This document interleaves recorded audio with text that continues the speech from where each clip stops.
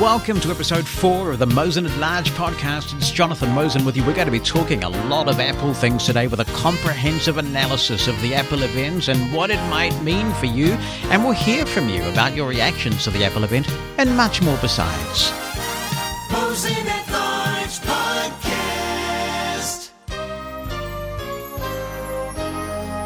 A reminder that to be in touch with the show, you can drop me an email to Jonathan, that's JONATHAN at mushroomfm.com. You can write an email down, or you can attach an audio clip using something like your Voice Memos app. You can call the listener line on 864-60-MOSEN in the United States. That's 864-606-6736. Apple's much-anticipated September event is now behind us, and this year they called it by innovation only. Heidi and Henry came over on the night before, which was Tuesday night, because the event happened on Wednesday, September the 11th, very early New Zealand time, at 5 a.m. Henry stayed for some food and went home because he said he likes his own bed too much, but he does like his food, so he came over for that. And then Heidi stayed over, and we got up at 4:30 on Wednesday morning, got ourselves organised, and then we got into watching the event. Not without some hiccups, I have to say, watching the event, and I'll tell you about that a little bit later. But let's focus on the Apple event. And I'm going to start by telling you a story. Are you sitting comfortably? Then I'll begin. When I was a kid, my parents decided one year that we would go away for Christmas. And there were 5 kids in my family, and the easiest way to go away was to have our Christmas presents early. And so the appointed day came, and I had all these wonderful presents, and I remember, I think I got a Big Wheels ride-on toy that year, and it was absolutely fantastic, and I hooned around the back of our house with it and had a great time. And we went off for our Christmas break, and Christmas Day came, and I felt like I had been cheated of my Christmas. Because for me, it was all about the ritual, getting up early in the morning, Santa coming, having all the presents with the family, and we didn't have any of that ritual. We just had a Christmas dinner that I don't think was cooked by us. I think we had some restaurant or something like that, Christmas, and it just didn't seem the same, and I felt like I had been cheated of Christmas. And I'm telling you this in the context of the Apple event because my initial reaction after the by innovation only event was that it? Is that really all they've got for us this year? And I felt very flat and let down.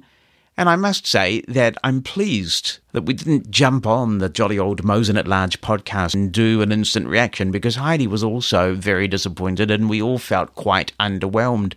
Now that I've had some time to reflect on the event, I like to think I can offer a more balanced perspective, and thanks to everybody who's written to say, what did you think of the Apple event? It's nice to know people care what I think. So, for what it's worth, and your opinion and mileage may vary, here is what I thought. The first thing to say is that Apple's priorities are changing. When we think about Apple now, we don't just think about them as a producer of hardware, and we don't even just think about them as a producer of the operating system and apps that talk to that hardware, and the holistic, seamless ecosystem that they've been famous for creating. A big area of Apple's focus now is on services. You may remember some time ago, Apple dropped the computer from their name, and they just became Apple. And that really foreshadowed the kind of company that Apple is becoming. And so it's not altogether surprising that when the event began, they began talking about their new services that are coming. And in this regard, Apple surprised us because their pricing is a lot more competitive, a lot more aggressive even, than their competitors and than we were expecting. I think that surprised a lot of people because Apple is not typically a leader on price. Apple's view has always been you pay a bit of a premium for the Apple experience, and you get what you pay for and you get quality.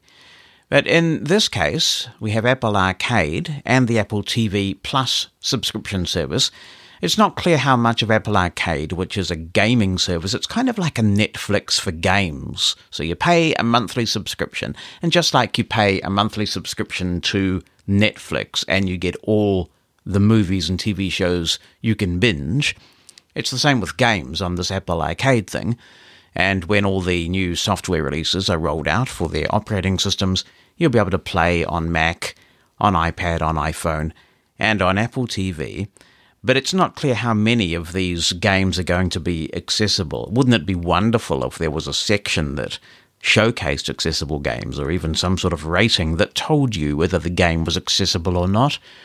I suspect there won't be a lot of accessible games, but wouldn't it be great to be proven wrong about that?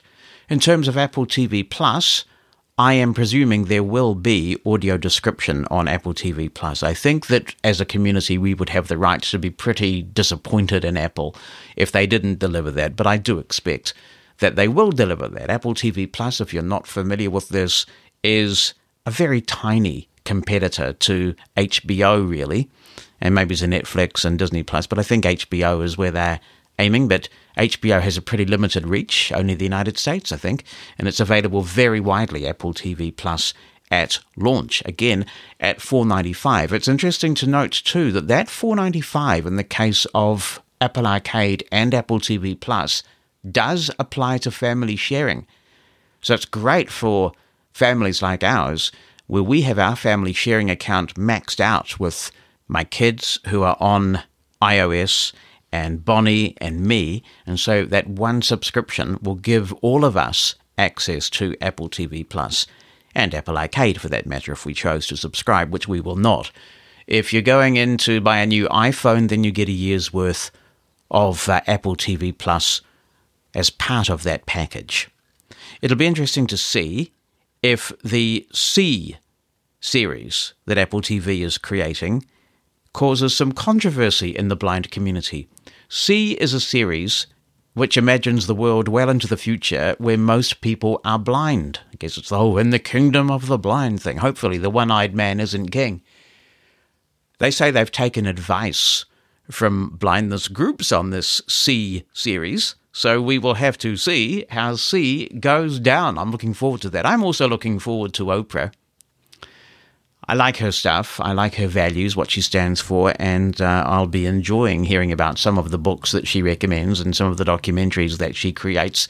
And The Morning Show with Reese Witherspoon, a series about working on a morning show, sounds like my kind of series as well. So a pretty small number of series to start with, but they say they're adding content all the time, and I guess, again, Apple is trying to be consistent with that brand, aren't they? That it's all about the quality rather than the quantity. So let's see how that works out. As I've had time to digest the Apple event and to think about the themes that were running through it, I think one of the themes that was very clear is that Apple is trying to reach out to more market segments. And so it's great to see an iPad that's coming in with very good specs at an education price of $299 US and a little bit more. As Apple tries to get its Braille stuff together, and they are far more advanced in Braille than Android by a very long way and have been for quite some time, but there's no doubt that Braille in Apple stuff has been very, very quirky and unreliable despite the advances. I like to think there has been some progress made in iOS 13, but it's not perfect yet. But, eventually you can see, and I think this has already started to happen, you can see schools adopting iPads with Braille displays for kids, and as long as the experience continues to get better, then I'm actually really relaxed about that.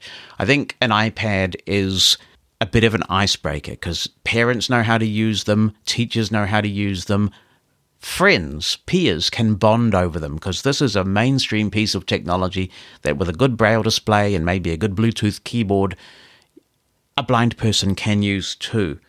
And as long as Apple does get its Braille sorted, I think that's great. So we have seen that very nicely spec'd iPad coming in at a pretty aggressive price point, of an interesting move, an uncustomary move for Apple. Apple Watch, I must say, on reflection, I got a little bit more from Apple Watch than I was expecting in terms of new features, although the new features don't really apply much to me. The one that could apply to me and to you, if you are a blind person like me, is that even though Apple didn't comment on this at the event, they've doubled the storage of the Apple Watch Series 5, which was announced.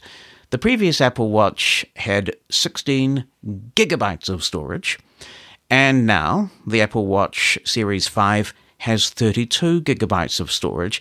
That's significant because you've got the App Store built in to the watch now, thanks to watchOS 6.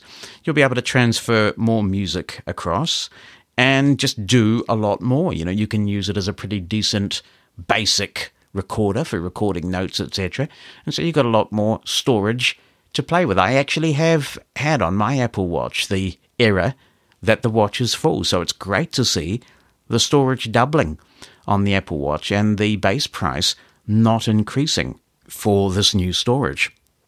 The big feature for most people is the fact that the screen is always on, so just like a regular watch, and like many other competitors in this space, a sighted person can glance at their watch and see the time. I don't think that will have much of any value for blind people, and if you can turn that feature off, perhaps you'll get a whole bunch more, well, a little more potentially, battery life. So we'll have to have a look at the watch and the user interface of watchOS 6 when you are running a Series 5 Apple Watch. Another big one for blind people potentially is the fact that Apple Watch Series 5 comes with a compass. And if you are a traveller who uses those directions, the compass directions, this could be very handy indeed to have this accurate compass on your wrist. For those living in New Zealand, like me, a big disappointment was that there is still no Apple Watch Cellular in New Zealand. You can only get the GPS. And this appears to be an issue with New Zealand cellular carriers who have not equipped themselves with the particular kind of eSIM technology that is necessary to make this happen. One of our carriers in New Zealand, Spark, does support eSIMs now, but they don't support the eSIM technology that allows you to assign more than one device to the same number. And that's what's necessary to get the Apple Watch Cellular working. You have to be able to have your phone and your watch associated with a single number, and no New Zealand carrier is there yet. I pinged the carriers on the Wednesday morning after the Apple event concluded and said, "What's up with this?" and got very excited because Spark said stand by for an announcement, but it turned out that their announcement was that they hoped to have this sorted within the next 6 months. So I called Apple and I explained that sometime during the cycle of this Series 5 Apple Watch, it was likely that cellular would come to New Zealand. And I said to them, given that I know that I won't be able to take advantage of the cellular option yet, and I accept that and would be prepared to say so in any form, can you just sell me the Apple Watch Cellular watch that I have so I can go ahead and use it with Wi-Fi and do everything I want to do now, but be equipped? And they said, no, we can't do that, sorry. And so I said, well, I guess I'll just keep my money and not buy a new Apple Watch until we get the cellular option here in New Zealand. Now let's talk iPhone. A lot of interest in iPhone. And I made some predictions about what we could expect in this event, some of which did not come to pass and some of which did. One thing I did not predict is, again, this theme that was running right through this Apple event, and that is aggressive pricing. They have come in with aggressive pricing on older devices, and I think this is fantastic news for blind people, many of whom are on limited incomes, and, you know, it's a big deal for many blind people to get these devices.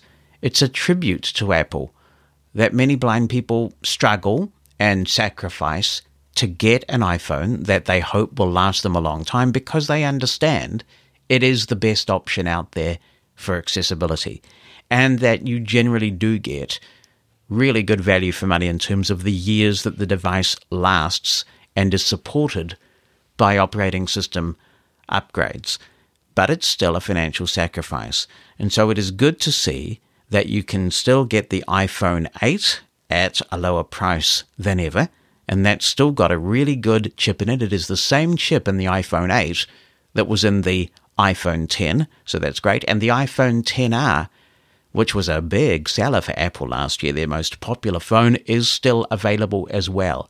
So hopefully that means that the Apple world is open to more people who want to get into it, but who've been hesitant because of the cost. Now, sooner or later, you are going to have to get used to the fact that home buttons are going away. Touch ID may well be coming back if all of the reports are true, but it won't be via a home button. It will be under the screen. If you really want to hold on to the home button as long as you can, you better grab the iPhone 8 now, because I would think that next year the iPhone 8 will be the one to be phased out, and at that point you will find that there is no device on the market with a home button. It's possible, I suppose, that some new device will come along with a home button. They are making new iPads with a home button. So it's possible that there will be some new device of some kind that keeps it in, but I guess there's no guarantee. As I predicted in last week's show, we have 3 new phones, the iPhone 11, the iPhone 11 Pro, and the iPhone 11 Pro Max. So I did get that bit right. What's new in those phones that could be of value to us? I have to say, I think what we're seeing here is that smartphones are now a very mature product category, and it's hard to come up with something that makes you go, hey, wow, I have to plonk the money down for this. I mean, you can remember the iPhone 4S, and that was the device that you had to buy if you wanted to use Siri. And for many of us, that was enough to say, whoa, okay, I only bought my iPhone 4 last year, but I want this iPhone 4S because of Siri. It's possible that some sighted people, and maybe a few blind people, feel the same way about some of these new camera features, because the camera features are significant.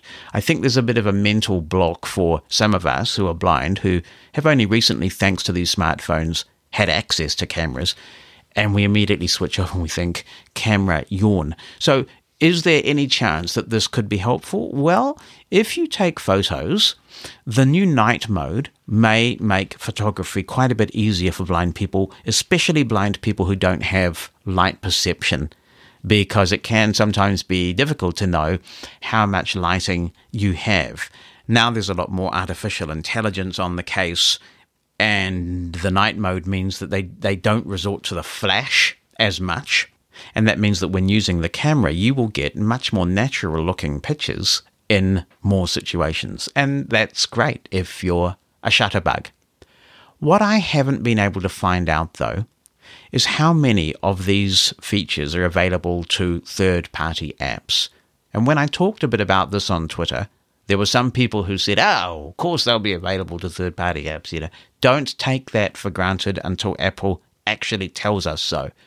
And I'll give you a very concrete reason for my skepticism about this. You may remember a couple of years ago, I think it all becomes a bit of a blur after a while.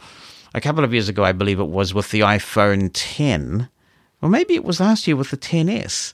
It was, but they added stereo recording. You remember this? And many of us who like the idea of getting good quality recordings with having to carry around minimal kit, nothing will ever take the place of a good quality set of mics, but if you're in a pinch, you find yourself wanting to make a good stereo recording, how cool to be able to do that with your audio app of choice.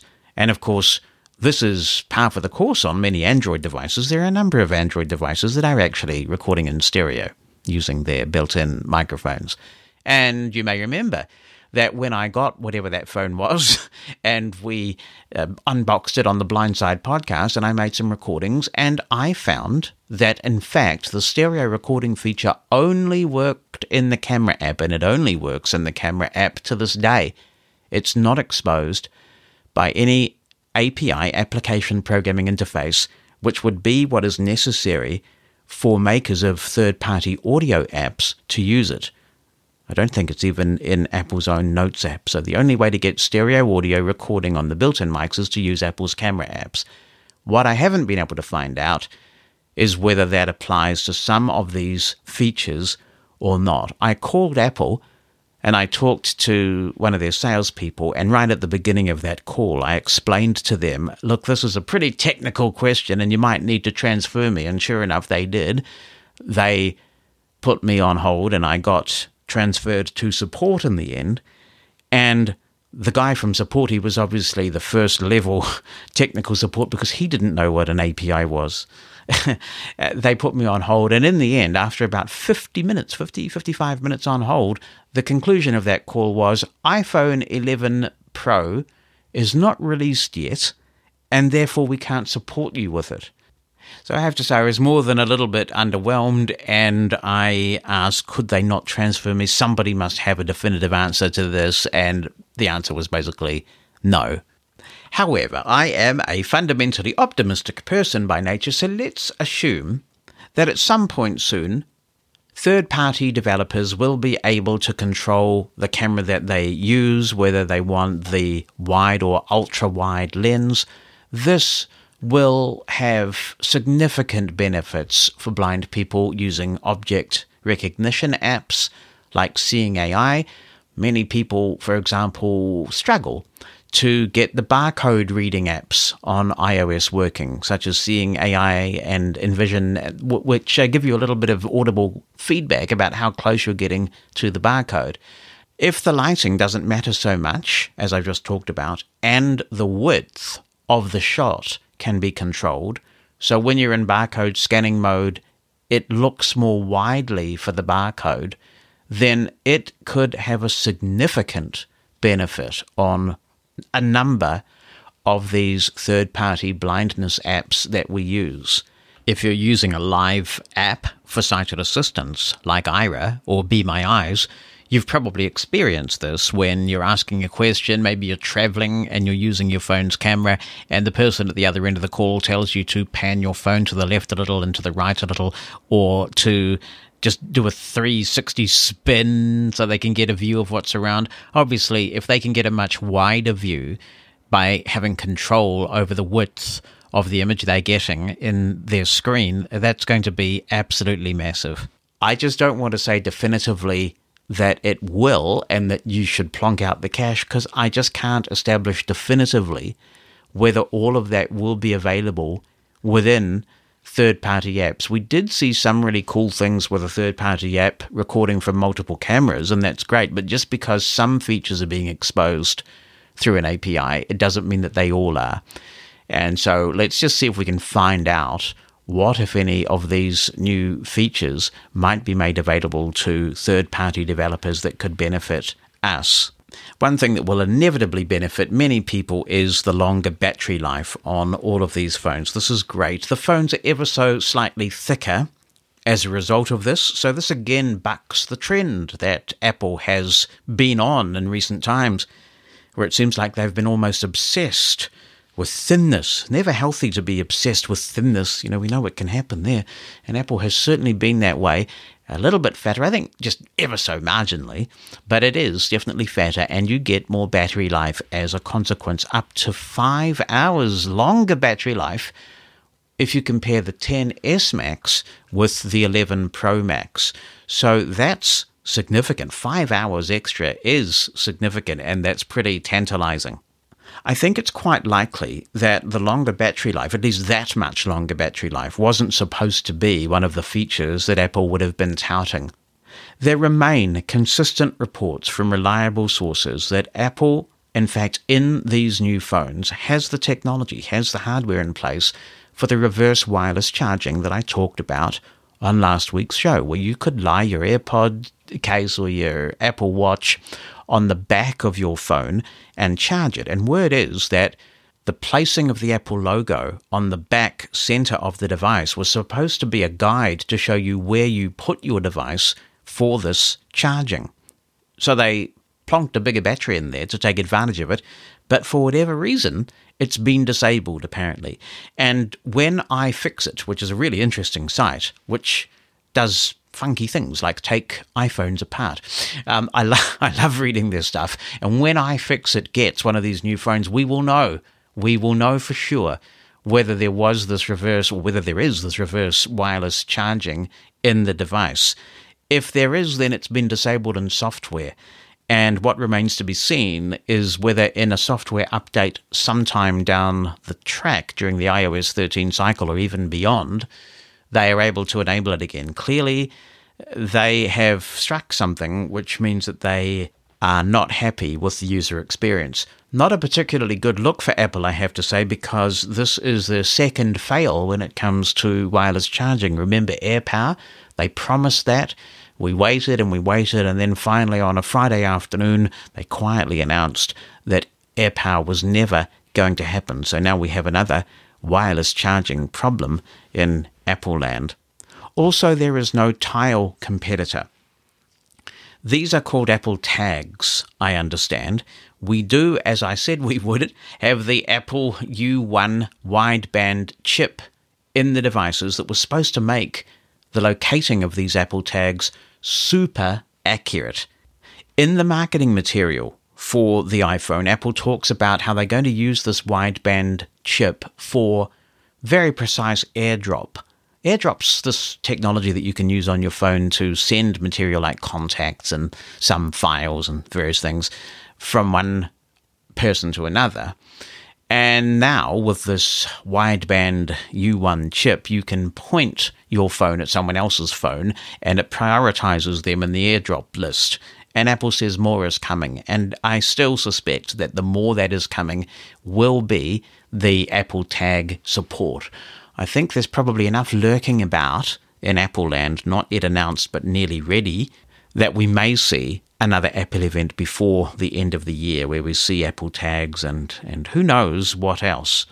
Devices that can take advantage of the U1 wideband chip are generally very low energy, they last a long time, and because of their nature, this could have really significant implications for indoor navigation. And of course, that's kind of a holy grail, really, for blindness navigation, isn't it? But indoor navigation is definitely a use case that I think Apple will be thinking about in the context of having this chip in the phone. So I look forward to seeing where that's going. Some blind people are still nervous about Face ID. Most blind people I talk to, and certainly when I was training people, I was able to train almost everybody, I think, in the use of Face ID successfully. But there are still some blind people who struggle with Face ID and are frustrated by it. It's possible that they will get better luck with Face ID in these new phones. It's more tolerant, it's faster, and you should be able to do things like leave it lying down on its back on your desk, switch the phone on, and have it unlock. So that'll be nice. There are some audio improvements in the new iPhone family which didn't get a lot of stage attention, and they're not really getting much attention anywhere. There's a spatial audio feature, and as I understand it, this will just make things sound a bit more real when you are listening to music, or particularly, I would think, movie soundtracks. You know, I mean, you're still listening on phone speakers, aren't you? And when I watch a movie and really want to enjoy the audio, I want to crank it up on a good 5.1 system with a boofy subwoofer. And obviously your iPhone's never going to, well, I guess never's a big word, unlikely to ever deliver you that sort of sound, but it's supposed to sound more realistic, and Dolby Atmos playback is supported in the new iPhones. And again, if you want a really beautiful Dolby Atmos experience, you're going to have a subwoofer, you're going to have speakers in front of you, behind you, and in the ceiling. Can an iPhone deliver you just on its speakers? Well, no, but you might be able to get something kind of nice with the Dolby Atmos playback as well, and I presume it will also be okay for AirPlay if you want to AirPlay to a Dolby Atmos system. So there have been some audio changes, there has been attention paid, and that could mean that there are other changes that are more subtle, like the way that the microphones are processed. Are you listening to me, Neil Ewers? Every time I get a new iPhone, Neil sends me an email and he says, can you make me a recording so I can hear what the processing's like? Oh, I love audio geeks. Wireless 6, also known as 802.11ax. What a mouthful, and it's no wonder that the wireless people, the people who make the standards for this wireless stuff, are trying to simplify the names. Now, if you want to take advantage of it, it means two things. You'd need to get a new router that broadcasts a wireless 6 signal for your iPhone to connect to and impress you with the super-duper very fast speed, but also, of course, you'd have to have a super-duper very fast internet connection. This interests me because in New Zealand, the government has been lining our streets right across the country with fiber right up to our houses. And so we at the moment have a gigabit connection to the internet. And I can only really take full advantage of that gigabit connection when I'm hardwired on my laptop. So I'm very interested in the wireless 6 capability and rocking very good speeds.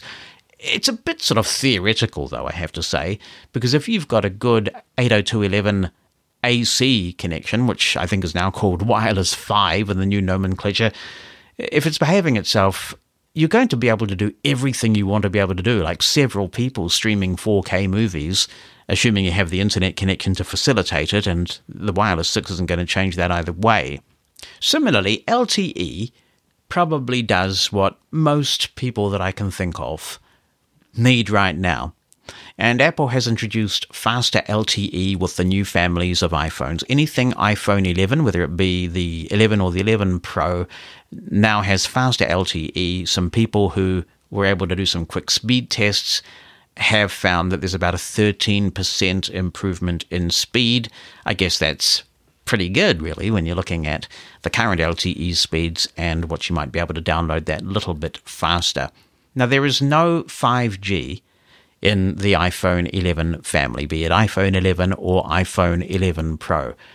I think I mentioned last week that I wasn't expecting 5G. I would have fallen off my seat in absolute surprise had there been 5G in this iPhone. This is absolutely archetypal Apple, and people forget sometimes history, don't they? 3G was well and truly established in many parts of the world by the middle of 2008, but it wasn't until the iPhone 3G in 2008 that Apple came to the party and gave people a 3G connection. They were also a little slower than many to come out with LTE. If you want really cutting-edge technology when it comes to things like networking, notwithstanding the addition of Wireless 6, which is kind of a bit out of the ordinary for Apple, then you don't really want to stick with Apple. If you want a 5G phone, you can get a Samsung product, and I think Huawei is dabbling in 5G as well, but there are a number of things you should know. First, 5G is rolling out quite slowly, and some of the 5G that is there now is using the technology that means that it has quite limited range. Also, the technology is still being bedded down at the handset end, and so many 5G phones have atrocious battery life, and they're overheating quite a lot. And when they do that, to avoid them exploding from the heat, they often go back to 4G. So I was not expecting 5G. I'm relaxed about the fact that there's no 5G in these phones. I would be far more annoyed to have a phone that got so hot in my hand that I couldn't hold it, that drained my battery like nobody's business. I want Apple to get it right and then deliver 5G when it's a little bit more widely available and when it's a little bit more stable. Tim Cook giveth and Tim Cook taketh away. He actually took it away in the iPhone XR last year when they took away 3D Touch. And I guess it was a bit of an experiment because last year's iPhone XS and XS Max had 3D Touch, but the iPhone XR had a technology called haptic touch. It's quite similar. It doesn't have multiple levels of sensitivity when you press. So you may remember that with 3D Touch, you can press to get a context menu, kind of like right-clicking in Mac or Windows. You can press harder and peek into certain apps or email messages. So it's touch-sensitive, essentially. And they have found that, I guess it's not being used very much, and I guess even if it is, I think the reason why we are seeing the end of 3D Touch is that we are being prepared for the under-screen Touch ID.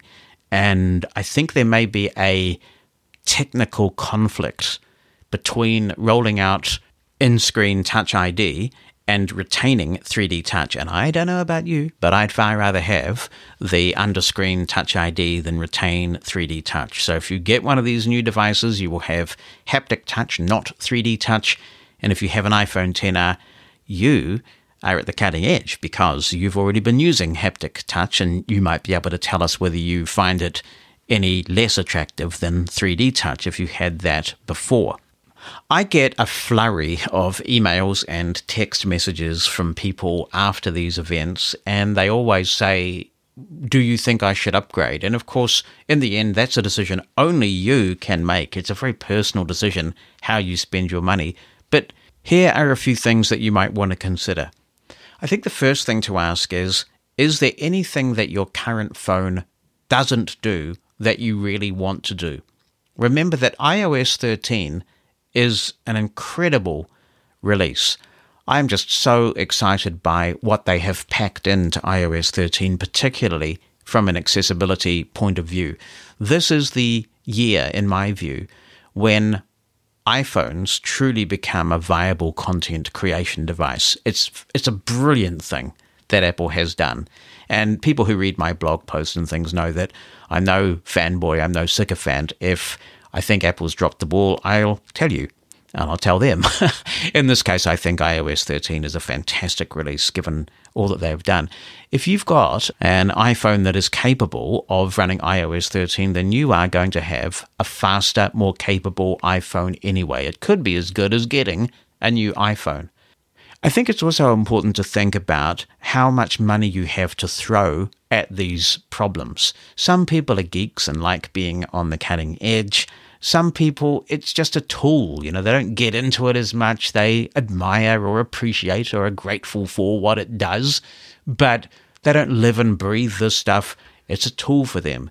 If you are in that category and you have a device that is going to run iOS 13 for another year, my advice to you would be skip this year. The reason for that is that 2020 is going to be a big year. We might not get 5G and the under-screen Touch ID in the one device next year. It's possible that one of those won't be ready, or it's possible that purely for revenue generation purposes, Apple holds one back, right? I'm sure they do that stuff. But we will get one, I'm pretty confident. In 2020, we will either get a 5G-capable iPhone or Touch ID under the screen, and we might be lucky and get both. If you're the kind of person that buys a phone and keeps it until the operating system upgrades stop, you really should try and sit this one out, in my view, if you can, because 2020 is going to be a really big game changer of a year for iPhone.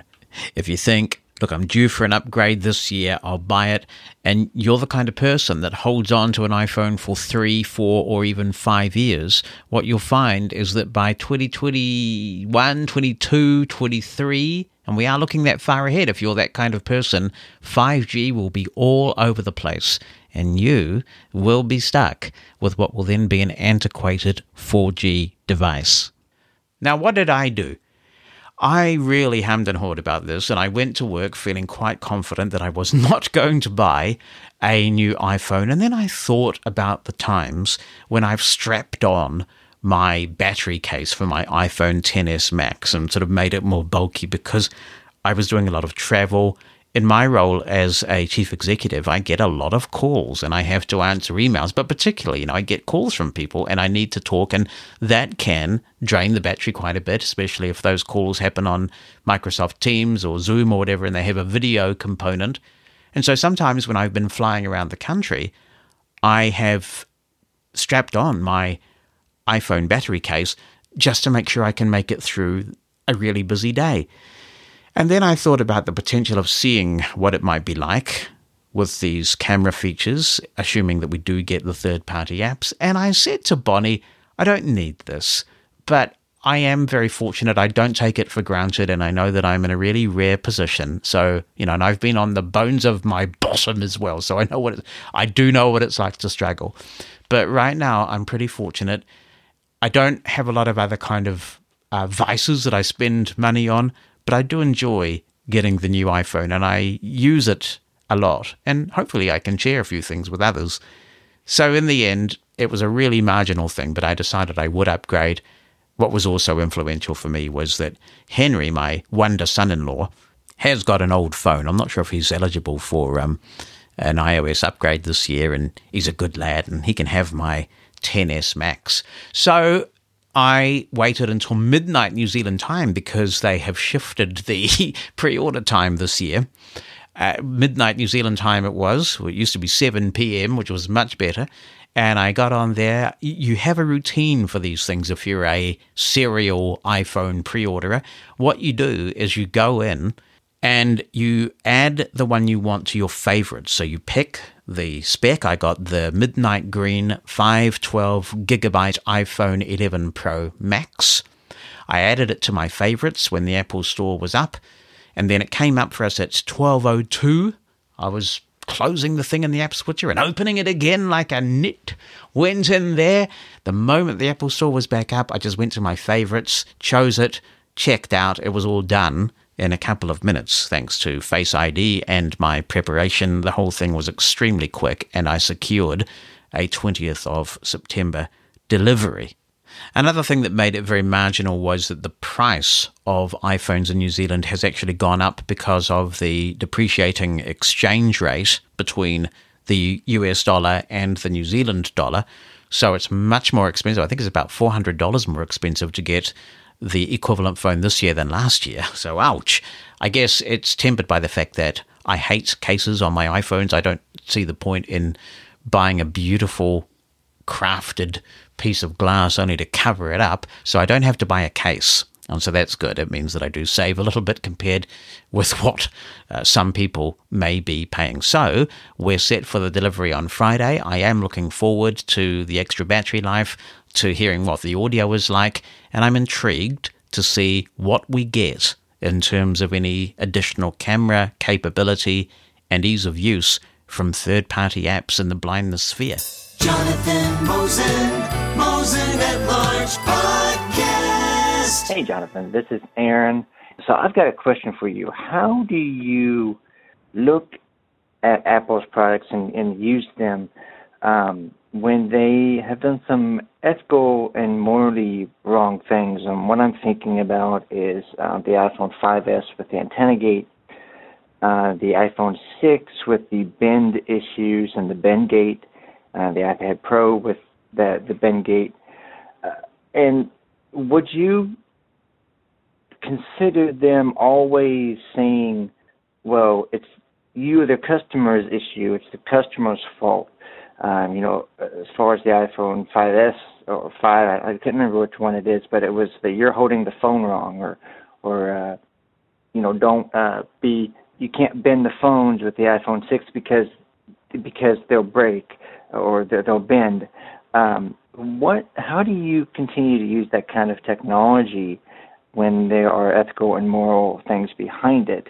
I can go on further and say that, how would you do that when, or use the technology when they are charging a ton of money for, say, repairs above what the computer costs, and it would just be easier, for instance, for a Mac to get a new computer? How do you justify that, or how do you get around that? And the reason I'm asking this is because I'm looking at getting a new phone within a couple of months, and I don't know whether to get an iPhone, which I've had before, or right now what I'm running is a Pixel 3. I really would like an iPhone, but in justification-wise, for me, I'm looking at the company ethically and morally, and I don't want to give them money because, for me, that's paying into that obligation of basically we can rip people off and tell them that our products are better and you guys will just pay what we tell you to pay. Well, Aaron, I think it is important that we think about the companies that we transact business with and where we spend our money. I'm a big believer in that, especially with things like fair trade.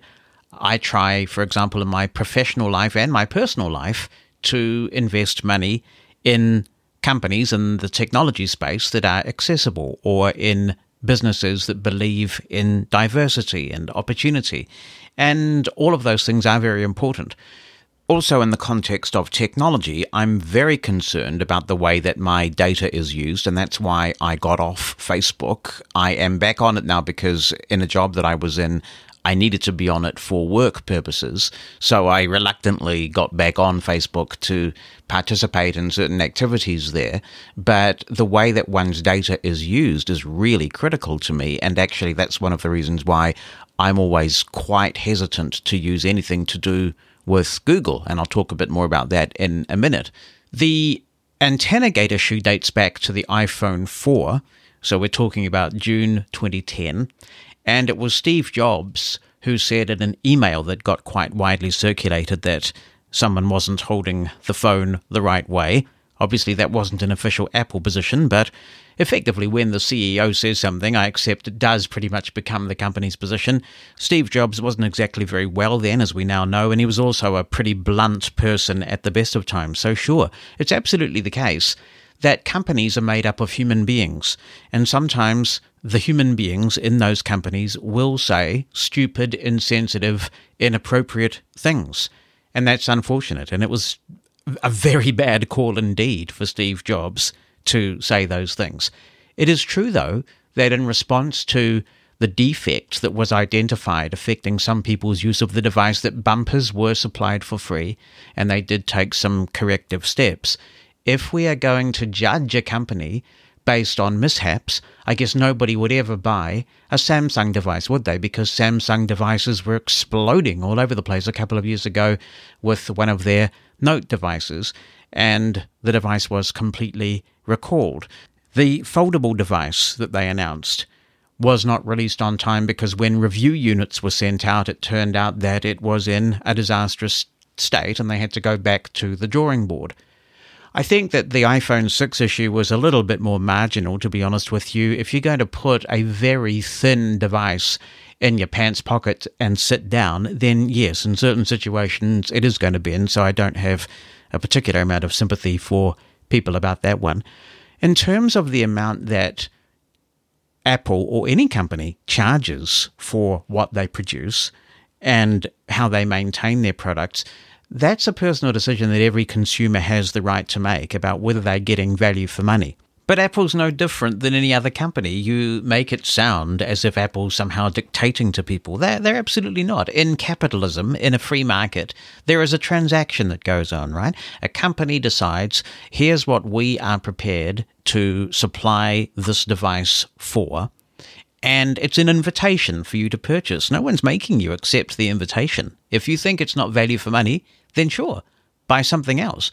But no one's dictating to you. In every transaction, there's got to be a buyer and a seller for the transaction to take place. If they're selling, but you're not buying, there's no transaction. End of. You talked about the possibility of going to Google, and if a Google Pixel meets your needs, then you should buy one, because I suspect you'll be able to get a Google Pixel potentially cheaper than some of the new iPhones. I would not buy a Google Pixel because it wouldn't meet my needs. I am benefiting a lot as a hearing-impaired person from made-for-iPhone hearing aids. The Braille support on iPhone is much better than the competition. It is not perfect by a long way, but it's much better. And then, since you raised the question of ethics and morals, I think it is important, as a matter of balance, to talk about the fact that one of the reasons why Google products are so cheap is that Google's key revenue source is advertising. They want to get you into their ecosystem because they are selling ads, they are collecting information about you and using it to target you with a range of ads. Now, you may be fine with that, but I do actually value, and there have been a couple of missteps, absolutely, but in general, I value Apple's approach to privacy. I don't want to be the product. And if you get into the Google ecosystem, you are the product. You are the product because you're being targeted with ads, all sorts of things are being tracked. But the bottom line for me is that, by and large, I believe that while charging a premium for their products, I get a good user experience. I've had very few hardware problems with my devices. On the rare occasions I have had issues, Apple has been outstanding about replacing things quickly and getting onto it, and they've been more happy about me being satisfied as a customer than anything else, and they've put things right, and I certainly appreciate that. But As a pretty busy person who uses my technology to the max, what influences me in the end is how much stuff can I get done with this thing. Now, for my particular use case, it's not even close, especially with iOS 13. I believe that Apple's accessibility experience is elegant. It takes full advantage of multi-touch, which TalkBack still does not. The software available is full and rich and functional, and it has had some pretty serious bugs at times, which I have blogged very openly about. Some of the bugs in previous versions of iOS at release time in a blindness context have been atrocious. So no, Apple is absolutely not perfect, and I'm not one of those people who strongly puts myself into one camp. If Android met my needs, I would switch in a heartbeat. But whichever way you go, be mindful that to the best of my knowledge, there has been no technology yet produced by a saint. Jonathan Mosen at Large Podcast. Hi, Jonathan. It's Tiffany again. I was aiming to watch the Apple event this week, and I had even planned for it. And I missed most of it because I had an unexpected grocery shopping trip. But I was honestly mostly unimpressed with the new iPhones, and I plan to set this one out. I bought my 6S in January. It works well, and it will support the new updates, so I'm going to hold on to that for a year or two and see what they come out with next year. But I am really excited about iOS 13 and playing with that and seeing how that works, because I heard there's accessibility improvements in that it's supposed to make the old phones run a little faster, so I'm looking forward to that. Thanks, Tiffany. And iOS 13 drops on the 19th of September US time. That will be at 10 a.m. Pacific if you want to join the queue for that. And then iOS 13.1 will be released a little bit later in the month on the 30th. And that's when iPadOS is going to be released as well at the end of the month. Is iOS 13 going to be available on the iPhone SE and iPhone 7? Says Shirley Roberts. Yes. You're in luck, Shirley. So you will be able to, those with those devices will be able to get iOS 13. Sarah Hillis says, did you reverse your decision about using a case on an iPhone with wireless charging? You had said that it would be safer to cover the glass back now that it exists. She continues in another tweet, knowing your hatred of cases, which I vaguely share, I bought a case for my 10R on your recommendation. The one I have is relatively unobtrusive, an OtterBox Symmetry. But I just wondered about your current stance on cases. What I've actually found in real-world use, Sarah, is that in some cases, without a case, the wireless charger actually grips better and is more stable on the glass back of the phone. I have my phone caseless at the moment, sitting on a charger in the studio, and it is really gripping solidly. More so, I do have, as a kind of a backup in case I ever decide to use it, the official Apple case for this phone, the XS Max, but I won't be buying the official Apple case for the 11 Pro Max that I'm getting, and I just find it grips really well, having the glass back directly on the charger, and to some degree that may depend on the charger. Peggy Kern says, I thought I had heard at some point that the watch was going to be able to warn us if we were in an environment that was so noisy that prolonged exposure could damage our hearing. Did they say anything about that? What about the sleep tracker? The feature about hearing is in watchOS 6, so whichever watch you have, if it's capable of running watchOS 6, then yes, that will be available when watchOS 6 drops, which will be also on the 19th of September US time. So that will be the time that you will be able to update your Apple Watch to watchOS 6. Sleep tracking did not make the cut for this release of watchOS, and I don't know what that means in terms of whether work is ongoing, whether we might see that for watchOS 7, which won't be due until about this time next year. Hey, Jonathan, it's Mike Fair, and Mike. always interested in your thoughts on Apple's pronouncements. So that was interesting listening, to be sure, and gave me a chance to enjoy a bit of my beer, and always a good thing. But I also was a little. I expected a week of frenetic activity with everything sort of coming at once, with iOS 13 coming a day or so, maybe at the most, later. I did not expect things to be so spread out. They staggered everything this year. So we've got the 19th as the iOS 13 release, the 30th as the iOS 13.1 release. That is unusual. We've got, I guess, the game arcade service launching. I don't have huge expectations for that. I would have expected to see some moves about, there's a lot of great audio games that I think they could have grabbed to include. The Papa Sangre stuff was designed for everyone, blind and sighted. And those would have I would have loved to see those announced. Maybe not in the keynote, of course, but to know, and I think we would have known by now if they were going to be in the Apple Arcade. They had such star power and marketing and resources behind them. It's a shame we lost something else to the gaming world. But there is Apple does really push developers in accessibility directions. So I suppose there is some chance that over time we'd see some accessible games, but it's a whole different proposition. Like, I would have to know that I would have at least minimum, 6 to 8 games available to that I could enjoy fully, that weren't just accessible by geek standards of, I'll memorize the menu system here and I'll pretend I know what I need to here and enjoy it somehow. No, I want full accessibility if I would be subscribing to something like that. Wouldn't it be interesting if Blindfold Games was folded into the Game Arcade, because they've got a squillion games, and if you could pay a subscription that gave you access to all of them, we might be on track as well. It does sound like they're really going for quality there, and they're going to have 100 games available at launch. That's staggering in and of itself. So I think for sighted people, there's a very good chance of satisfaction. They'll subscribe and they'll be happy with what they get.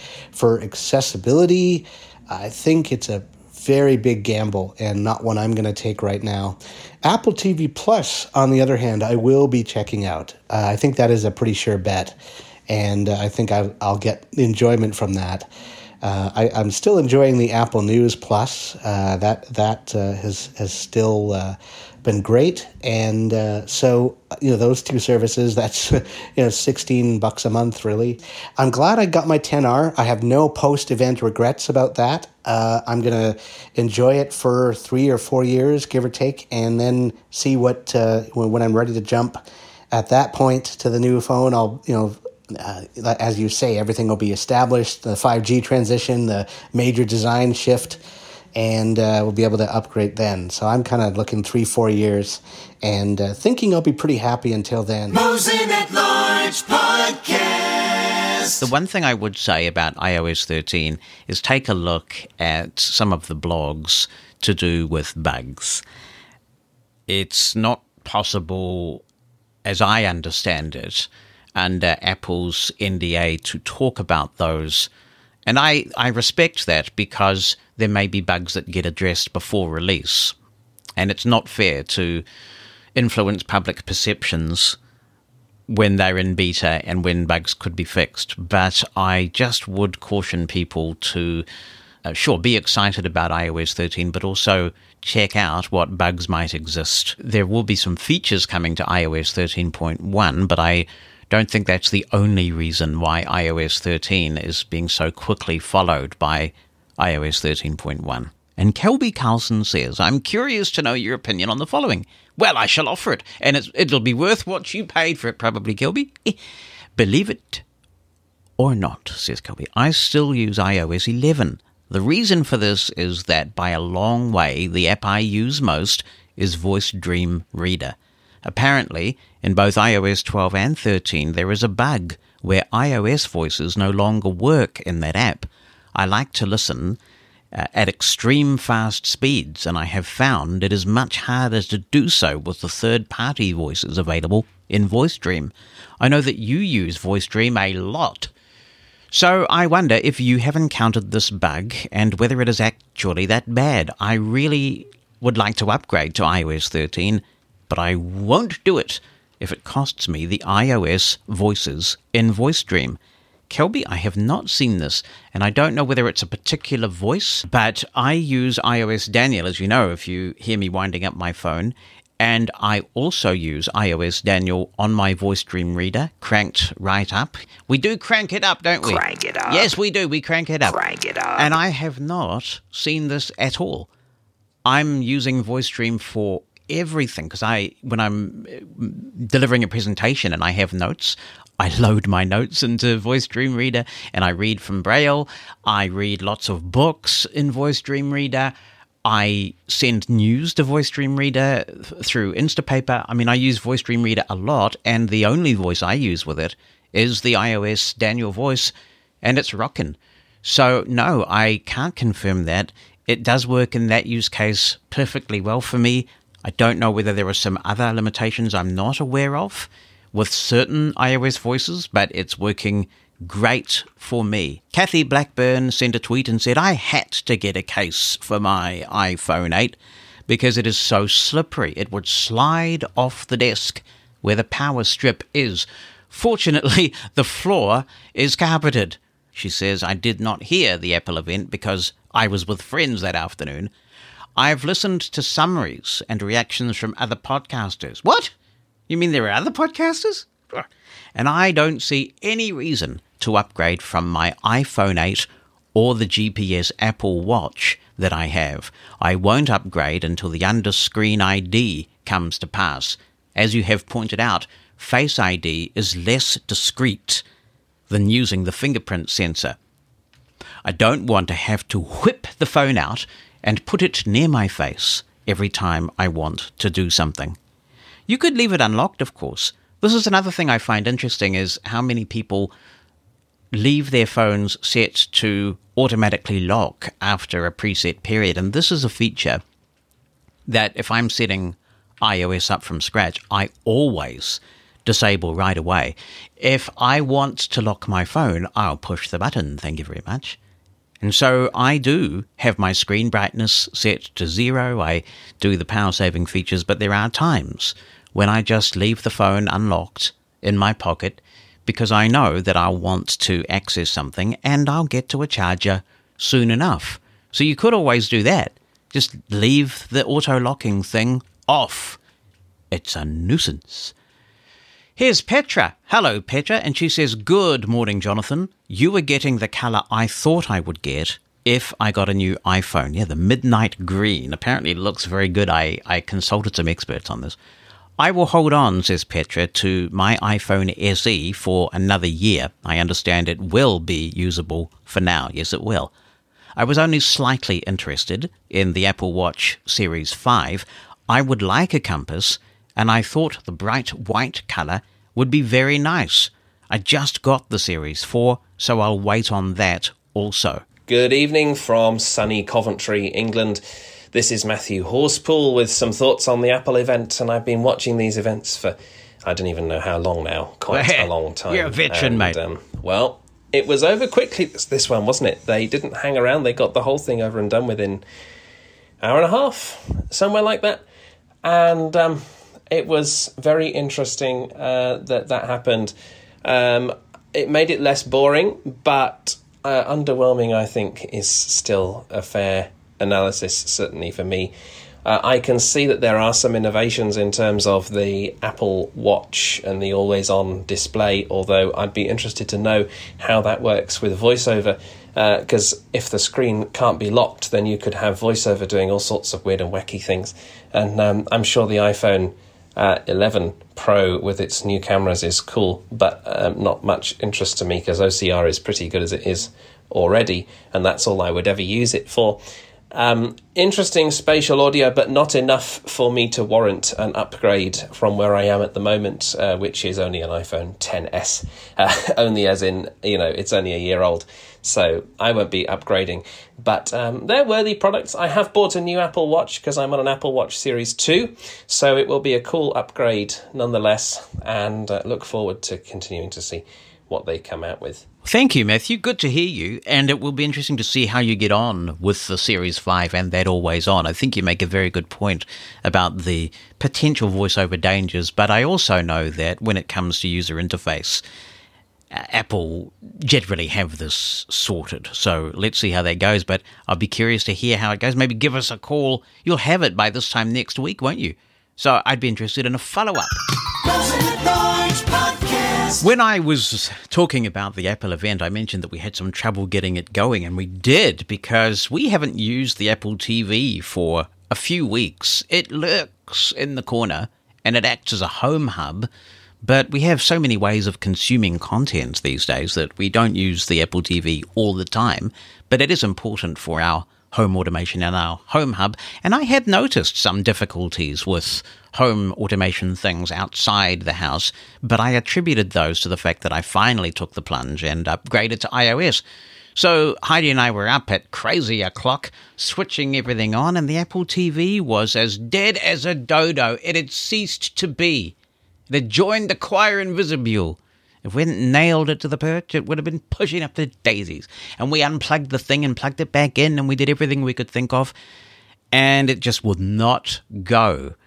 And I said to Heidi, next time you come over, Heidi, bring the power cord from your Apple TV, and we'll try it and see if it's the power cord. But that didn't work either. And the only thing I can attribute it to is that we did have the most phenomenal lightning strike a few weeks ago, just as Bonnie was going to her romance writers conference. Man, I thought she'd exploded out there like Mrs. Knickerbaker from Monty Python. It was so loud. And it did affect our alarm system. It sort of came back up. We got that sorted out. Everything's plugged into surge protectors, and it didn't affect anything big like computers or anything, but it does appear to have fried the Apple TV. When you get a device that small, and it's about 3 years old, I think, you kind of cut your losses, don't you? And you think, oh, if we're going to continue with Apple TV, we'll probably just need a new one.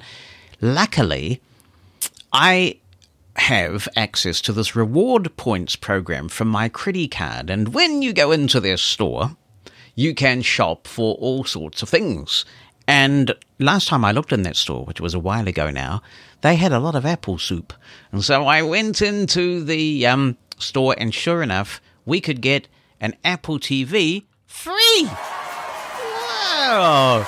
The 4K version and everything. And so we now have a free replacement Apple TV coming our way shortly. We'll be able to rock the Apple TV Plus and also enjoy, of course, the HomeKit features that having an Apple TV affords in terms of being able to run HomeKit type functions when you're outside your house, when the Apple TV is acting as a home hub.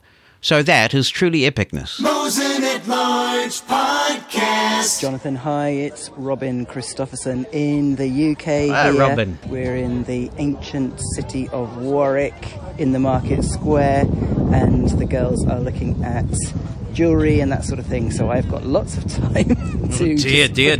This you won't have money for apple soup. So, loving the new podcast, really good. I have a technical question from one podcaster to another. How do you record your podcasts in your den, in your home studio? Are you using a mixing desk? Are you using some sort of station playlist software to queue up your audio effects, your jingles, etc.? What mic are you using? So basically, what's your hardware? What's your software?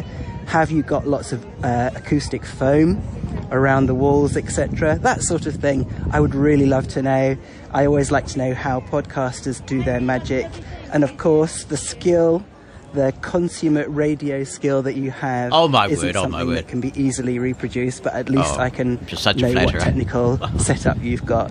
Thanks a lot, and keep up the good work. Oh, so we're going to do some audio geekery, are we now, Robin? All right. Well, first of all, this podcast is a little bit different from other podcasts I've done in the sense that the podcast, which is called Mosen at Large, for those who don't know, because you could be listening live to this, the podcast is a little sort of, what's the word, anthology of bits from the live radio show, The Mosen Explosion, which goes out every Saturday, it's Sunday my time, but every Saturday at 2 p.m. US Eastern Time and 7 p.m. UK. So all this stuff is live.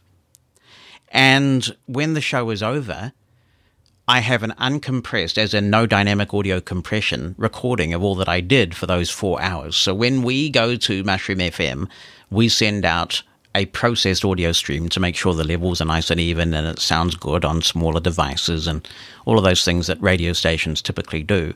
But separately, I am making an uncompressed, lossless recording of everything that I produce.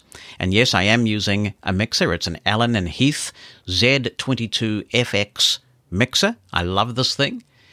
I have a Heil PR... We have two, actually, Heil PR40 microphones. I got those about 2 or 3 years ago, thanks to Glenn Gordon. He said, actually, I think you should get the Heil PR40. Why don't you get the Heil PR40? He was right. I took a bit of persuading, but the Heil PR40s are very good mics. I love working with them. They're like quite a sensitive instrument, and you have to get used to working with them. You have to get used to the placement. There is actually a bit of acoustical bounce in this room, and Glenn, through FSCast, he would say, you've got a bit of acoustical bounce in your room. And the reason for that is that we changed some furniture and it increased the bounce. And the old microphone I used to use really picked up a bit more of that bounce. The Heil PR40s are incredibly directional. You've got to be right in front of them, and they're good for this sort of environment. So no, we don't actually have any acoustic foam on the walls. Station Playlist Studio, fantastic package. We do that to run the Mosen Explosion and the companion SPL Streamer product to take audio from the mixer and stream it to the universe. The podcast itself, I'm doing it pretty quickly, and so I'm using Studio Recorder from APH to just slice and dice and splice it all together. If I were ever to go back, and it would be a bit time-consuming, so I'm trying not to do it, but if I were ever to go back and insert chapter markers so people can skip between sections of the podcast, I would have to go back to using Reaper, which is an amazing multi-track digital audio workstation, and then I would be able to insert chapter marks and do some more things. But it's quick and easy with APH Studio Recorder, just taking the material from the lossless audio that I'm generating from the live radio show. So there you go, Robin. I have no secrets left to tell you. Mosen at Large Podcast. Welcome, Bonnie Mosen. Hello. How are you this marvellous Sunday? Good. Yes. How are you? I am incredibly well. Thank you for asking. Cool. It's amazing. And Eclipse is here too. We had a really good customer service experience the other day, and I think it's always good to show some gratitude and talk up good customer service, because we're all very quick, aren't we, to jump on and complain when we get bad customer service. So we had a good experience, and it all started when Heidi and Henry came over the other day, and they were knocking on the door, and I thought, what is this knocking on the door business? And it turned out that the little spring in the button of the Ring video doorbell had broken, and so when you push the button, it didn't really contact the little thing to make the doorbell ring, and that's why they were knocking on the door. It was detecting motion okay, but people couldn't ring the bell. Yeah. We have had a few door-knocking people recently, and I wondered what was up with that. So that's the cause, and I got on the phone and called Ring, who seemed to be available. Well, they were available about 7 o'clock at night when we called them in New Zealand, so that was impressive. And they have a local New Zealand number. And I called the Ring person. I got someone called Heidi, and I said, that's my daughter's name. Yeah.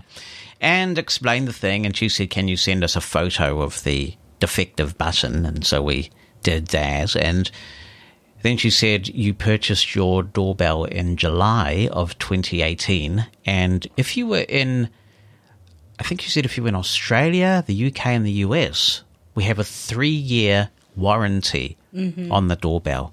But if you're in New Zealand, which you are, there's only a 1-year warranty on the doorbell. And I thought that is really kind of, really blah. And so I said, well, you could put me on hold, couldn't you, and have a chat to your supervisor, because I know that Ring's customer service is legendary. Legendary. And you might be able to do something for me, don't you think? So she put me on hold. She came back and she said, yes, we will send you a free Ring video doorbell. And she said it might take about 7 to 10 days. But that was on the Tuesday night, and on the Friday, it had arrived. And Henry, the wonder son-in-law, came and he swapped us out because we've got the Video Doorbell Pro. And the reason why we got the Video Doorbell Pro was that it supports 5 gigahertz wireless, and we have got so much 2.4 gigahertz wireless activity here. It's insane. So I got the Pro, which needs to be professionally wired. But we turned the power off in the right place, and Henry did it. And now we're up and running again with a new video doorbell. So that's excellent customer service. And they sent us a paid label to ship the old doorbell back, and we're sweet. Yeah, so it's in something keeps making motion at our door. I don't know. I think what's happened is that we've got our motion perhaps a little bit too sensitive, and we had to adjust it. I remember when we got the first video doorbell, it was giving, I don't know whether it's false triggers or what, but whether it's seeing something in the street but you do have to tweak where it's seeing motion from. However, you don't want to get it too narrow either, or you might miss something. Yeah. But no, I was really impressed with that. That's what you hope for when something goes wrong. Customer service. Any hardware will fail, but it's how you're looked after that really determines. And you walk away having perhaps more respect for the company than you originally started with. Exactly. Yeah. What else is happening in your world? I went to a 2-day training on the eyeball, on vision loss. That was interesting. Training on the eyeball. Yep, we had eyeball models called Isla. Well, they weren't squishy; they were just plastic. All right. And we also had a lot of Why didn't you just grope someone's prosthetic eye? Ew. Well, why not? Ew. We also had tactile diagrams, which I can't read tactile diagrams. Some people can. And this is great. A really interesting subject. I can't either. I remember... They make no sense to me. Yeah, they make no sense to me either. And when I expressed this view as a kid, I was kind of considered a heathen or something. But somebody, an older blind guy, said to me, what they're trying to do is simulate a 3-dimensional thing in a 2-dimensional way. Yeah, if it's 3-dimensional, that's different. But 2-dimensional doesn't work, which... and because I have seen before, I'm very visual. So if someone describes it to me, I can picture it in my head. But if you give me some tactile diagram, it makes no sense. No, and yet for many it does. I remember being in class and they gave us this tactile thing on like a thermoformed page, you know what I mean? Yeah. And I felt all these lines and squiggles and funny little shapes and everything, and I just had no idea at all what this thing was supposed to be. Mm-hmm. And then another girl in my class, she looked at it and instantly she said, it's an elephant. Yeah. And they said, yes, it is an elephant. How do you know it's an elephant? Tactile diagrams do not make sense. Now, maps, that's a different thing. I can, a good map's all right. Yeah. But a tactile diagram, it depends on the diagram. I probably would have known an elephant. Would you? Yeah. Because I know what an elephant looks like. The old Buddhist thing about the blind man and the elephant. Yes, and the elephant. Yes, that's so bizarre. But some other things I would recognize, And a lot of it depends on the diagram because not all diagrams are created equal, and they don't look like what they look like in the wild. But for the most part, I just rather listen and form my thoughts in my head. Yeah, my picture. So we had diagrams, and it was interesting. I learned a lot. So it was kind of squeamishing. The eye is a very complicated organ. But can I just ask a controversial question? Mm-hmm. Why do rehabilitation professionals have to know about this stuff? If you're in the blindness field, aren't we in danger of reinforcing a medical model of disability when people are doing all this stuff about I mean, surely it's about the impact on your life that counts, doesn't it? Well, a lot of medical people do not know how to explain to patients, or they explain in a very non-professional way what's going on with their eye. So I think it's important for those working in the field to understand there are so many things that can cause vision loss. And they're all different. I mean, what one person is experiencing, and that's the thing, they get together in groups and, well, this person's macular degeneration, and a lot of times the doctor will just say, oh, you're going to lose your vision. They don't tell you it may be 10 years. They don't tell you it's not going to be all. So I do think it's important for professionals to understand what they're working with. I mean, if you have someone coming in and I've got these cataracts, you need to know what a cataract is. Or what macular degeneration is. And who does? A vision professional. I think they really need to When you say vision professional, you're talking about people in blindness agencies. Yeah, okay. blindness agency people. Because doctors don't always tell they See, don't. I'd call them a blindness professional. You're a blindness professional, whatever. So I really get, it pushes, the term vision teacher totally pushes my button. Yes, here's a message from Sarah Hillis about tactile diagrams. And she says, I remember feeling a tactile representation of a Windows XP desktop screen. Yeah, there was a series of diagrams from, I think her name was Sarah Morley, who did a book of these. Her, yeah. She said, before then, I had never understood where different things were placed on the screen. I had never known how huge the start button was, for instance.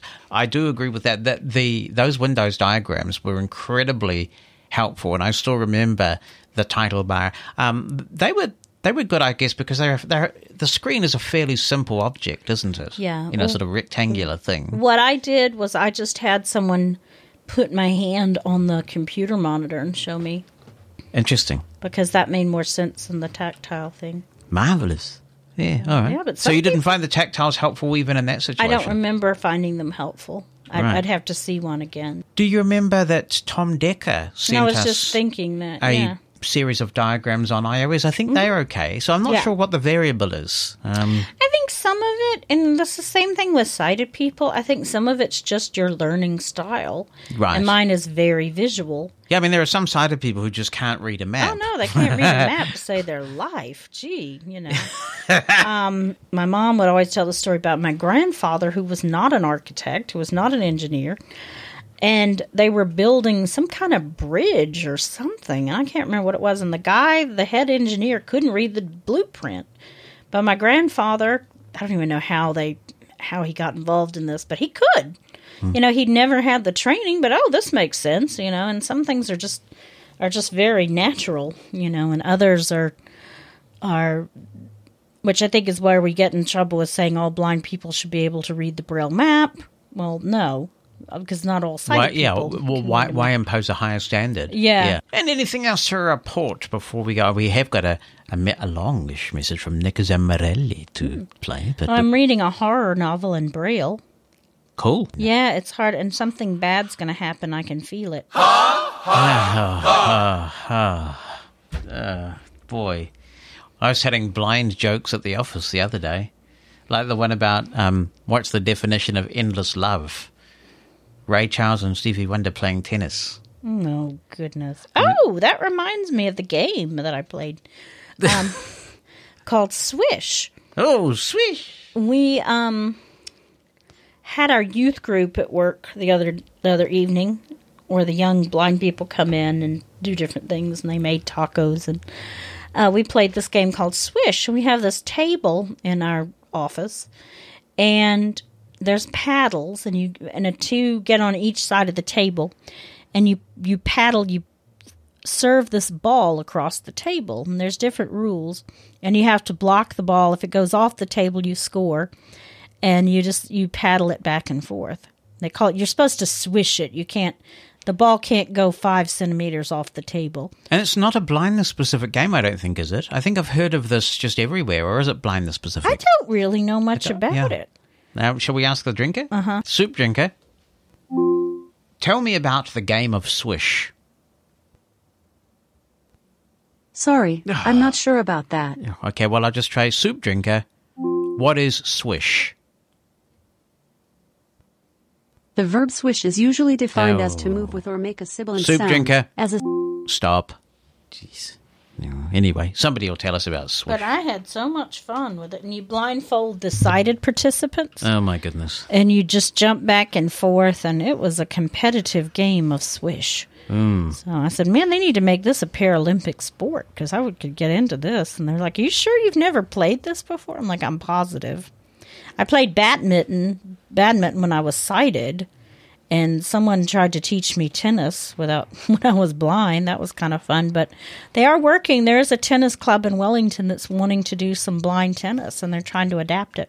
Yeah, I'm sure there'll be lots of blind people making a racket about that. Rosen at Large Podcast. Hey, Jonathan, Nick Zamorelli here. System I'm recording this on my brand new Galaxy S10e. Whoa. Samsung Galaxy S10e, of course. Just upgraded about 10, 11 days ago. It was when I got it. And I have a whopper of a customer service experience story for you that you just won't believe. Let me describe the issue first. In every Galaxy phone that I've ever owned, there is a feature in accessibility settings, whether you're using Google TalkBack or Samsung's equivalent screen reader called Voice Assistant, wherein you can go into settings and you have a choice there to mute speech using the proximity sensor. And I discovered that Samsung doesn't even have this as an option in its voice assistant settings, and I couldn't believe it. I looked, I had my cousin who's totally sighted look, he couldn't find it. He did some work online, discovered that there were some proximity sensor issues within the phone, which is the case because I went to a Verizon store today and I had the gentleman look and I showed him, of course, because he wasn't familiar with too many of the accessibility settings. We tried to enable this same functionality on a Galaxy Note 9. It worked. And we tried to enable it on a Galaxy Note 10 as well as my S10e. It didn't work. I showed him that in Google TalkBack, the option is there within the settings to mute the proximity sensor, but it doesn't work. When you enable it, which it's enabled by default, you try to use it, it doesn't work. You wave your hand in front of the proximity sensor on the S10e, nothing happened. That wasn't my disaster customer service experience. This gentleman was very nice, even though he was not familiar with accessibility features, which many of them are not, as you know. My disaster customer service experience came yesterday when I called Samsung and tried to ask them about this. And the gentleman that I got was trying to tell me that Voice Assistant and Google TalkBack were the same thing. He just would not hear anything else. I tried to tell him, no, Google TalkBack is not the same as Voice Assistant. Voice Assistant is Samsung's equivalent screen reader on all Samsung phones. He just would not hear it. And so there was no point in continuing the call. I got very, very frustrated, disconnected the call, and I blasted him today on an online survey because, as I said, he just wouldn't hear it. It was awful. Probably the worst customer service experience I've ever had. Very, very unfortunate. And just as an aside, the fingerprint sensor on the Galaxy S10e is no longer located on the back of the phone, as was the case with previous Galaxy phones. It's now located on the power button, which is located on the right side of the phone. And this is really handy if you want to use the phone while it's in a charging stand, like the one that I have beside my bed. I don't have to lift it out of the charger to unlock the phone now. I could just tap the power button and bingo. It's kind of cool. And I really do hope that Apple brings back Touch ID. And when they do, rather than an in-screen Touch ID, which I know they're planning, it would be great if they could put it on the power button. I think it's very, very handy. Speaking of Apple, great job on the event. Your event analysis was excellent as usual. My stepdaughter has the iPhone 8 and she really wants the iPhone 11 Pro. Boy, it's going to be expensive. I'm really not looking forward to that, but she has really been through it, the poor thing. So I'm probably going to fold and do it for her. You're a good stepdad. But again, I'm looking forward to your impressions when yours arrives. So hopefully you'll deliver those to us, and I'll be very interested to hear your opinion before I go ahead and perhaps grab this for my stepdaughter. Mosen at Large Podcast. Here is Dean in Melbourne, Australia, who says, just to clarify, Swish is a blindness-specific sport that is played in Australia. It is played throughout Victoria and Brisbane as well.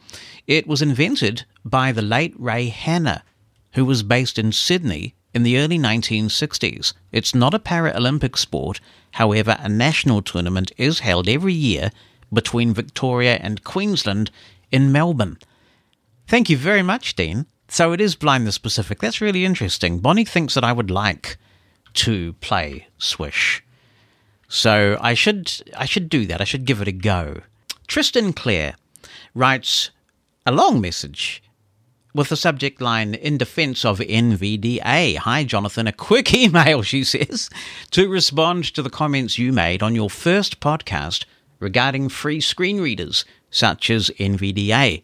Before I get into that, thanks for the podcast. I don't often get to catch your radio show live, so it's really cool that I can get the highlights on demand.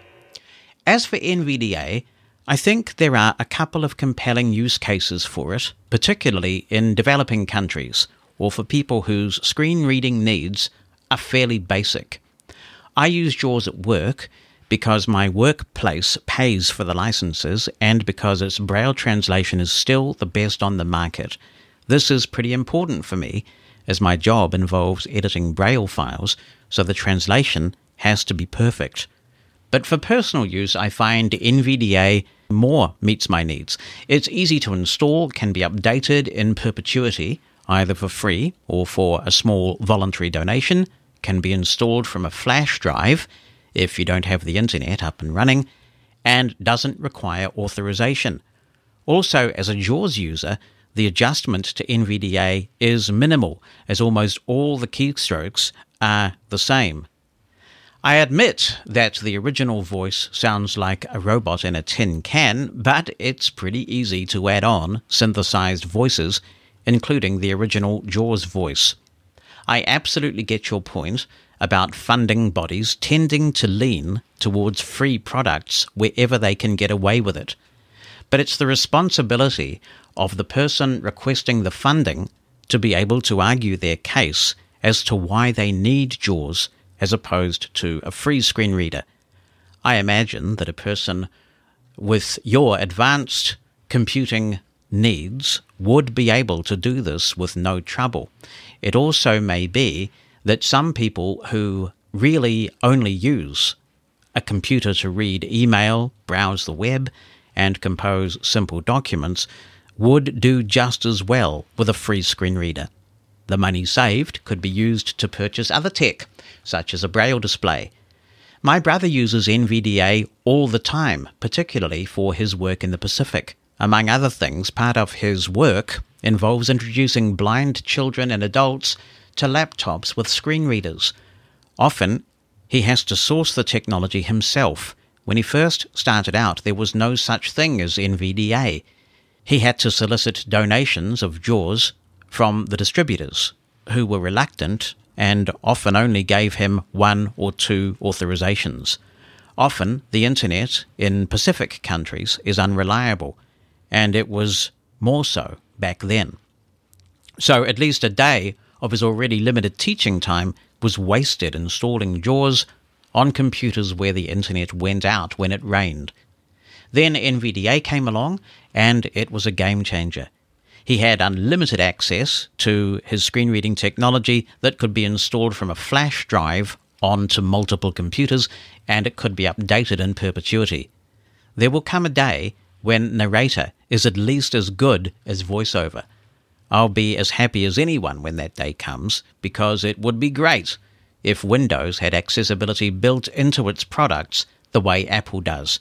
But until then, I'm glad that there are people who are committed to producing free, open source software that is easy to get and install. Thanks, Tristan. Very well articulated and thoughtful message. And actually, I don't disagree with very much of that. The one thing I do disagree with, though, is the comment about working with funders to get the technology that you need. If you do have vocational aspirations, it is really important to spend that time when trying to find a job as your full-time job, using the technology that is likely to stand you in good stead for your job, so that when that big job offer does come along, and we all know how difficult those job offers can be to obtain in the first place, you are able to hit the ground running because you are proficient with JAWS. And if you get into a situation where you've got some proprietary software that only JAWS will work with through scripting, etc., then you're going to be in a good position to take advantage of it. So that's the first thing. We have to think not just about what we're doing now with our computer, but where we aim to be. For those in countries where funding is an issue, in developing countries, for example, then I absolutely take the point, and it's wonderful when any accessibility can be afforded to more people. Although, you look at a country like Colombia, where the government in Colombia brought a site license, which covers the whole country. And there's another country that did that as well recently, I think. That is a pretty cool thing, where basically the government has decided that every citizen who needs it in a particular country should be entitled to the best screen reading possible. And if you're in one of those countries, you can get it for free. And I think that that should be a model that we encourage other governments to follow as well. But in terms of advocacy, I mean, you're absolutely right. If I needed my JAWS to be funded, somebody like me would have no trouble at all making the case, partly because I understand the technology and partly because I'm not exactly backward about stating my opinions.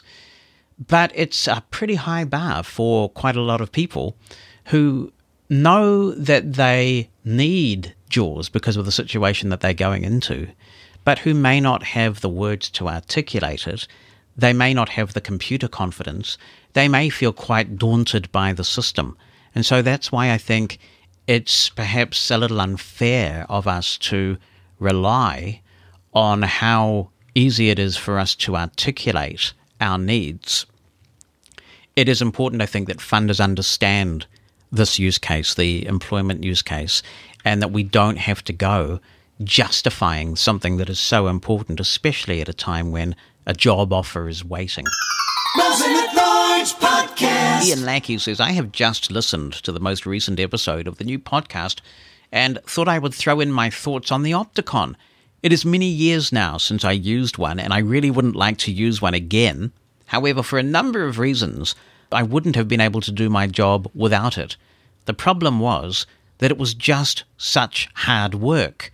And being a sucker for softer options, when that softer option came along, I eagerly grabbed it.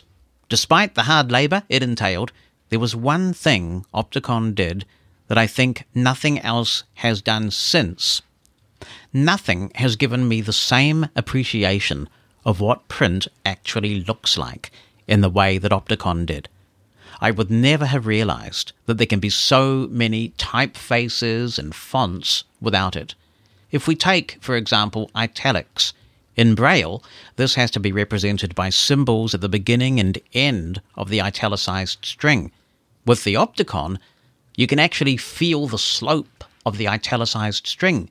You could really understand why uppercase is called uppercase. There is no doubt that when it came on the scene, the Opticon really was a game changer. However, I don't think we will see an Opticon revival anytime soon. And that wraps up a long and hopefully informative edition of the Mosen at Large podcast. Thanks very much for listening. To be in touch, jonathan@mushroomfm.com by email or 864-60-MOSEN on the listener line. And we'll see you next week for another edition. Mosen